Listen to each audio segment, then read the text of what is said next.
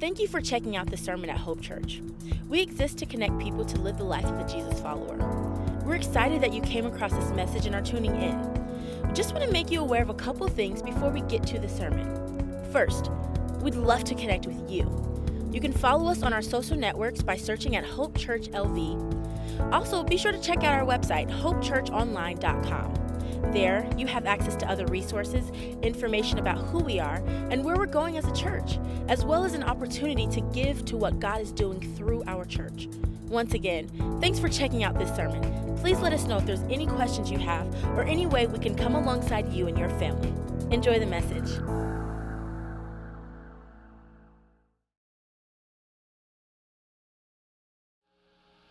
Has there ever been a time in your life when you had something that was just on you?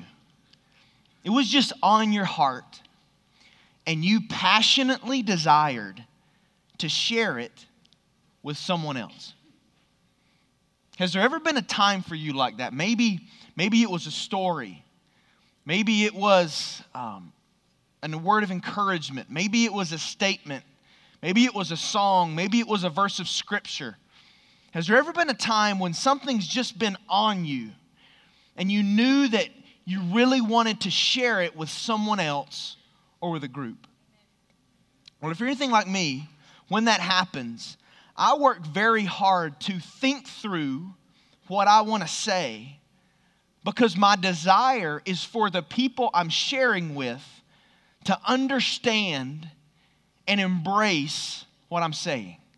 Maybe you can relate with that. Think about a time for you when something's just been on you that you passionately desire to share with someone else. And so you really thought through how you communicated what you wanted to say. There's something like that going on in my life right now with my 2.5-year-old daughter, Scarlett. What's just been on my wife's heart and my heart has just been, what does it look like to begin to communicate truth with our 2.5-year-old daughter? Obviously, we're not jumping into the book of Leviticus, but what does it look like in just a very foundational way to begin to share with her the truths of Scripture? And so we got one of those story Bibles that just kind of outlines some famous stories in Scripture, and then it has a little phrase that we can begin to say back and forth with Scarlett, such as, God leads us, or God made the world, or God provides for us. And so what happens is, during the day, my wife Shar will read Scarlett one of these stories, and they'll talk about the phrase. And then when I get home after work, I'll sit down and ask Scarlett what she learned today. So over the past few weeks, we've been talking about this reality that God leads us. So this week I asked Scarlett, who leads you? And she said, cookies. All right? So I tried again. And I said, Scarlett, who provides for you? She said, cartoons. So even though we are the biggest failures in history when it comes to parenting, that's just been on us as parents to somehow, some way begin to share the truth with our daughter. That's also true for us as a pastoral team. There are times that God just puts something on us, a passion in us to share with you, this church body, and so we try to do that. Last month was an example. God had really just impressed on our heart this desire for our church to wrestle with, what does it look like to be desperate for God? And to think about what would happen. What does it look like when God moves? And last month we got to share that with you, and it's something God had just put on our heart. Well, this morning we're going to look at a passage of Scripture, and we're going to see that same passion, that same drive that I have as a father to share truth with my daughter, that same passion that we have as a pastoral team to share truth with you, we're going to see that in the life of a man named Peter. As he writes to a group of Christians, a group of believers that are scattered throughout Asia Minor. And you need to know this. These believers were facing numerous geographical and cultural challenges. And because they had chosen to follow Jesus, they were looked at as outcasts in their society. And Peter's writing to them with this passion, this drive, because he wants them to get their head around and understand who they are as the people of God. And you're going to hear it in this letter. But he's challenging them to take their eyes off of just what's around them and in front of them and look up at the big picture of who they are as the people of God and the significance of the eternal, unstoppable kingdom that they're a part of. Most of you know, but last October we jumped into a verse-by-verse study through the New Testament book of 1 Peter. We've taken a short break for Christmas and then our series, When God Moves. But today we jump back into chapter 2. And we're going to be for the next several months in a series within this verse-by-verse study entitled, The People of God. And there's a big idea that we're going to be living in for the next 2 months as it relates to this series. And I want to go ahead and give you the big idea this morning. You're going to hear us talk about it every week for the next 2 months. And it's really a foundational framework that's really going to set the course for everything that we're going to talk about. So here's the big idea for this series. As the people of God, we are who we are because of who Jesus is. As the people of God, we are who we are because of who Jesus is. I want us to read that out loud. I want us to voice that out loud this morning together on 3. 1, 2, 3. As the people of God, we are who we are because of who Jesus is. And this morning, as we look at a few verses of Scripture, Peter's really going to unpack for us this reality of who Jesus is.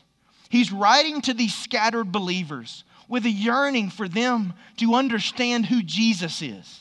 That their love for Him, their passion for Him, their pursuit of Him may be deeper than it's ever been before. And they would truly embrace the reality that there is no one like Jesus. And it's all about Him. I believe one commentator captured this passion that we see here in Peter as he wrote about the New Testament in totality. Listen to this statement by J.H. Jowett. He said, every preposition seems to have been exhausted by the Word of God in emphasizing the necessity of a fundamental relationship with Christ. I love this. In Christ, through Christ, by Christ, with Christ, unto Christ. In every conceivable way, Christ is proclaimed as the all-essential. That's the heart of Peter as he's writing to these believers, wanting them to understand that there is no one like Jesus. So you have a copy of God's Word. Look with me in 1 Peter chapter 2. In just a moment, I'm going to start reading in verse 4. If you don't have a Bible this morning, we're going to put these verses up on the screen for you, or you can log on to the YouVersion app and follow along with us as we read. 1 Peter chapter 2, starting in verse 4. The Bible says, and coming to Him as to a living stone, which has been rejected by men, but is choice and precious in the sight of God. You also, as living stones, are being built up as a spiritual house for a holy priesthood, to offer up spiritual sacrifices acceptable to God through Jesus Christ. For this is contained in Scripture. Behold, I lay in Zion a choice stone, a precious cornerstone, and he who believes in Him will not be disappointed. This precious value then is for you who believe. But for those who disbelieve, the stone which the builders rejected, this became the very cornerstone, and a stone of stumbling and a rock of offense. For they stumble because they are disobedient to the word, and to this doom they were also appointed. One of the things that is very clear as we read through those verses is that Peter uses numerous metaphors, symbols, to help these believers understand, even in an even greater way, the supremacy and the worth of Jesus. So what I want to do in our time together this morning is I want to ask and answer two questions. Here are the two questions. What does this passage reveal about Jesus? And what does this passage reveal about Jesus' followers? So let's start with that first question. As we look at these verses, what is it in this passage that is revealed to us today as believers that we can draw out about Jesus? Well, I believe there are several realities in these verses that really are very clear regarding who Jesus is. And here's the first one. Jesus is alive. Jesus is alive. The first metaphor that is used in these verses in verse 4 is the metaphor of a living stone.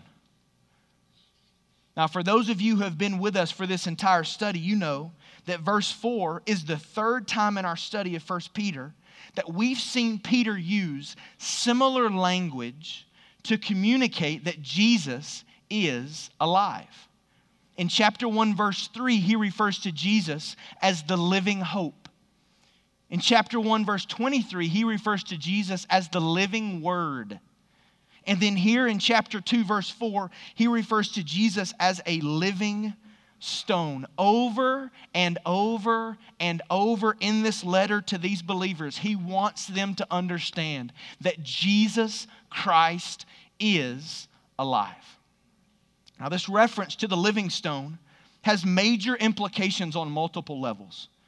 Throughout the Old Testament, we see references to God one day sending a Messiah. In some places, he refers to that Messiah as a stone. So by Peter referring to Jesus as the living stone, he is connecting the dots to the Old Testament to say, this is the one that was promised by God to be sent to redeem humanity. One of those references is in Isaiah chapter 28. Listen to what the Bible says in the Old Testament. Therefore, thus says the Lord God, behold, I am laying in Zion a stone, a tested stone, a costly cornerstone for the foundation, firmly placed. He who believes in it will not be disturbed. So by saying Jesus is the living stone, Peter is saying this is the one. This is the Messiah. This is the one sent from God to redeem the people of God and build the kingdom of God.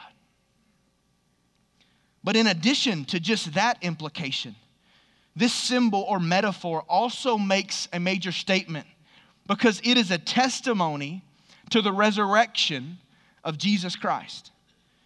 Peter is saying he was raised to life by the power of God to overcome death, hell, and the grave. He's proclaiming to these believers, Jesus is alive.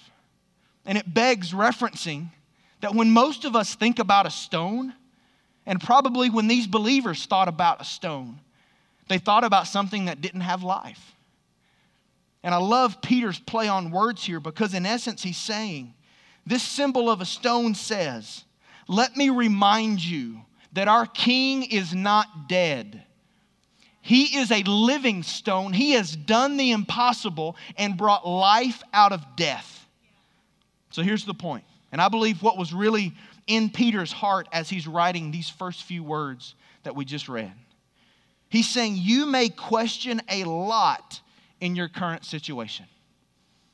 And you may be here today questioning a lot in your current situation. but he's saying you should never question this.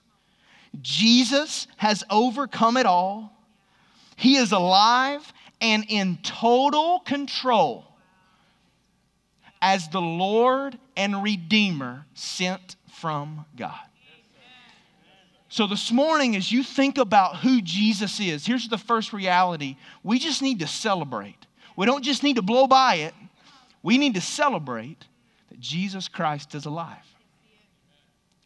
Here's the second reality that we see in these verses. Jesus is treasured by God. Jesus is treasured by God. He goes on in verse 4. He says, and coming to him as to a living stone, which has been rejected by men, but is choice and precious in the sight of God. This word choice means chosen. It means God made a decisive choice. He chose Jesus to be the king of his kingdom. And there's a real contrast here, because Peter mentions the way the world viewed Jesus versus the way God views Jesus. He says, listen, the world rejected him. The world said, for what we're doing, you're not an appropriate king. You're not who we're looking for. But God says, no, that's the one I've chosen. That's the one I treasure. That's the one who matters most to me. You could say it this way. The world said, we can't use Jesus for anything we are doing. But God said, I'm going to use Jesus to accomplish everything that I'm doing. There's this contrast. The world passed over Jesus and said no good.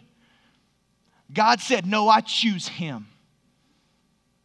I choose him for my plan and my purpose.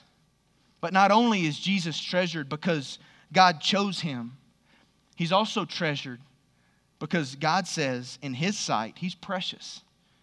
The word precious means costly, highly prized, and rare.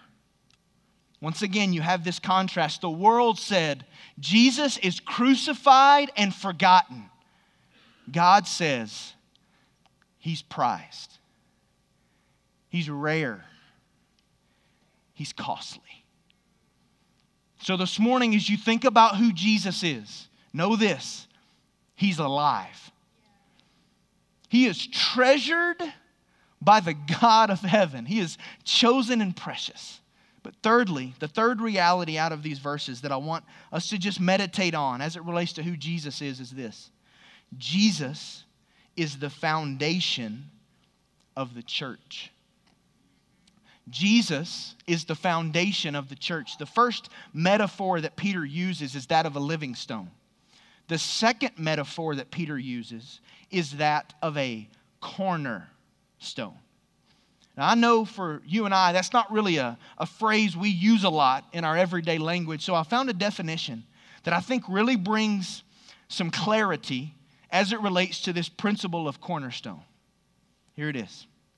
The cornerstone concept is derived from the first stone set in the construction of a masonry foundation. Listen to this. It's important because all other stones will be set in reference to this stone, thus determining the position of the entire structure. So I want you to think about it this way when you think about a cornerstone. It is what everything else is built upon. It is what sets the direction for what is being built. It is what the entire structure depends on. And all stones must be in alignment with the cornerstone. So pull that over to what we're talking about today in spiritual terms, that being Jesus as our cornerstone. Jesus is what everything else is built upon. Jesus is what sets direction for the church. Jesus is what the entire church depends on. And everything about the church must be in alignment with Jesus. I love what Paul wrote in 1 Corinthians. He said, according to the grace of God which was given to me, like a wise master builder, I laid a foundation, and another is being built on it, is building on it. But each man must be careful how he builds on it.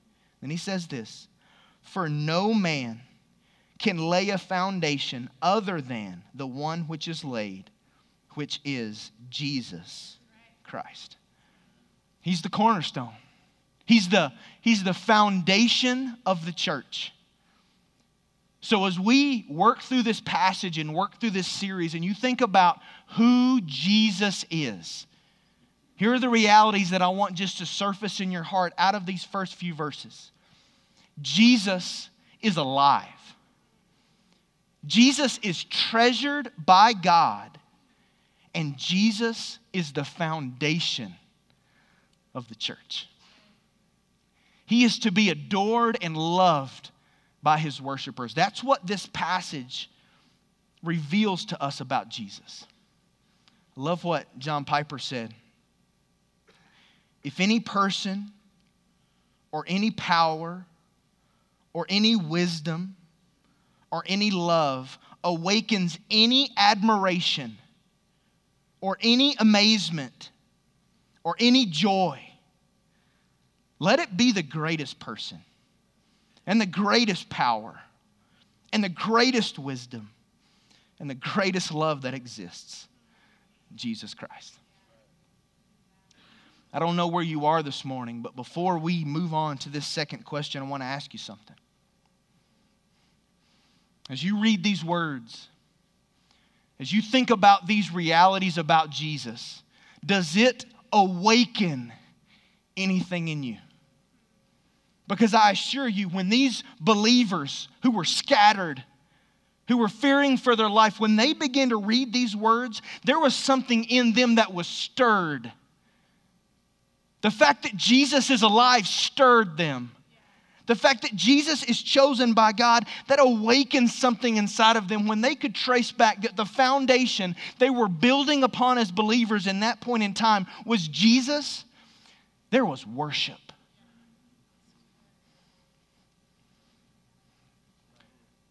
So what does it do in you?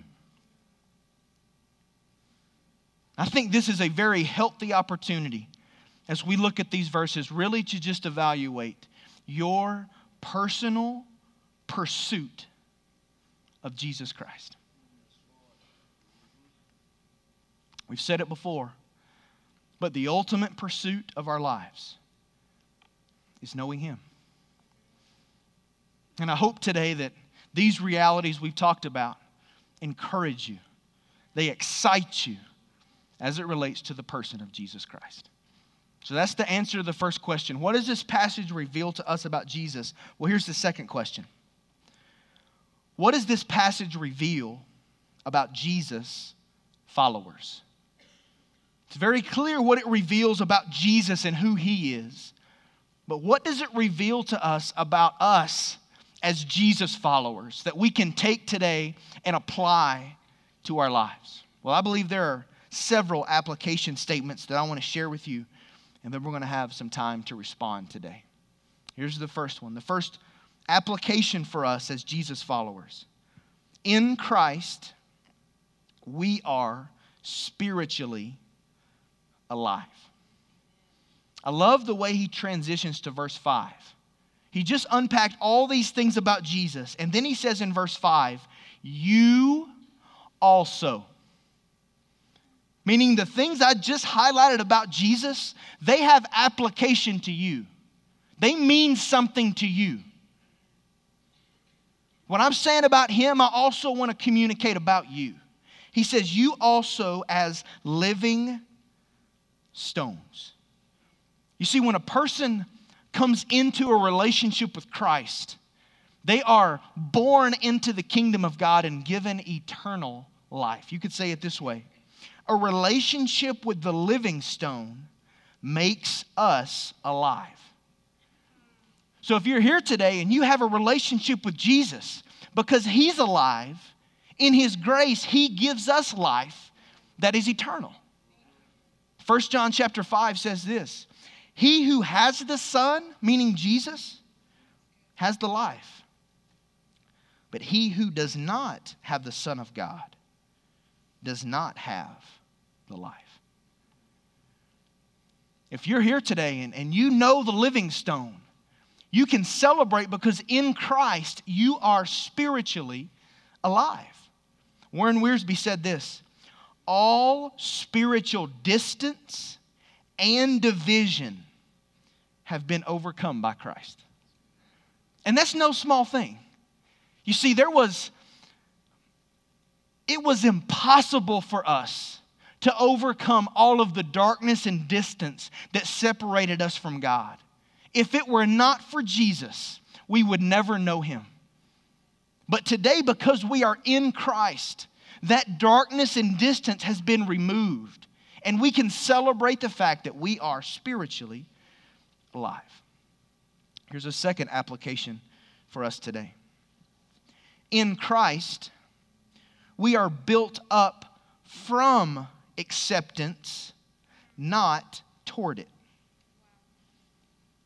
He said, you also, as living stones. And obviously that communicates that because Jesus is alive, we're alive. But it also communicates that because Jesus is precious in the sight of God, we are precious in the sight of God. Because Jesus was chosen by God and invited in, we are there invited to know Him and to walk with Him as eternal followers of Jesus. Verse 5 says, you also as living stones, he says, are being built up as a spiritual house for a holy priesthood to offer up spiritual sacrifices acceptable to God through Jesus Christ. Because we are in Christ, we are loved and accepted, and nothing can ever change that. Listen to this statement by J.D. Greear. He said, the great thing about this cornerstone is that you don't build this building and hope to be accepted. The cornerstone of this building is your acceptance by God. The gospel is that Christ has been rejected in your place so that you can be accepted in His. That's powerful. So many people struggle with, maybe you're even sitting here today thinking, does God love me? Does God accept me? Does God look favorably on me? Listen, if you're in Christ, the answer is yes. He does. And there's nothing that you can ever do to make Him love you more or to make Him love you less. We are being built up from the cornerstone in acceptance because we've been accepted, not trying to do something so that we will be accepted. The cornerstone in Christ is our acceptance before God. That's significant. I would imagine for these believers when they realized, wow, if Jesus is alive, treasured, and precious, because I'm in Him, I'm alive, treasured, and precious. That stirred something in them. And I hope for us today that it stirs something in us as well. And then he talks about two things in these verses. He talks about a spiritual house, and he talks about a holy priesthood. Now, there is a lot of depth to those realities, but I just want to give you a couple of principles to really think about as you think about those two things. When you think about a spiritual house, I want you to think about a dwelling place of God. You see, God does not dwell in man-made temples, including church buildings. He dwells in the hearts of those who have trusted Christ through the Holy Spirit and in the church collectively. Here's the picture. We, as living stones, are built upon the cornerstone to make up the spiritual house called the church. And God's presence is in us and among us. The next thing he says here is a holy priesthood. When you think about a holy priesthood, here's what I want you to think about. Access to God. You see, the people of God have equal access to God, as well as acceptable sacrifices to offer Him. David Dockery said it this way: Christians have access to God through Christ. We can enter God's presence any time we want to do so. Yet we must not be presumptuous, over-familiar, casual, or flippant. With deep reverence, we must approach the sovereign who invites us into His presence. Another application out of this is that in Christ, we are built up from acceptance, not toward it. Here's the third one I want us to just think about today. In Christ, we are built up in community for a greater purpose than ourselves. In Him, we are built up in community for a greater purpose than ourselves. Listen, this passage is celebrating Jesus and the community of believers called the church. There's nothing in these passages that is celebrating how unbelievable any of these individual stones are. You see, what the master builder is doing in this passage is he's taking these raw stones, he's redeeming them, he's placing them in his community to form something much bigger than just one individual stone. We see here yet another reference to the power of community. What God wants to do through us is bigger than all of us. Yet another example of how powerful community is in the life of a fellowship. Well, finally, the last application statement today is this: everything in our community must be built in relation to Jesus. Everything that is established here, everything that is evaluated here, everything that is built here must be built in relation to the cornerstone. Because if it's not, it won't last. It won't bring glory and honor to God. Everything we do as a fellowship must be evaluated in light of the cornerstone that we are being built upon. The only non-negotiable for us to be the people of God is Jesus. We don't have to have a nice campus. We don't have to have media. We don't all have to wear certain clothing that looks nice. We don't have to have a fancy website. We don't have to have a logo. The only thing that is required for us to be the people of God is Jesus. Therefore, everything we do as a church must be evaluated and built in relation to Jesus. J.D. Greear also said this. I love this statement. He said, if you build your life on this stone, your life will not crumble in the storm. If you hide behind this stone, you'll be safe. If you stand on the truth of this stone, you will not be ashamed.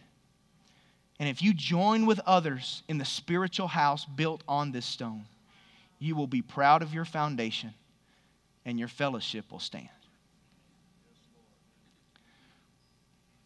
That's what these passages reveal to us about Jesus' followers. So as we transition this morning to a time of response, here's my question for you. Are you passionately pursuing Jesus? We just read from the scriptures. It's all about Him. There's no one like Him. He is the life giver. He is the cornerstone of the church. He is the King of the kingdom. It's all about Him. So this morning, as we respond today, I want to ask you, are you pursuing Him?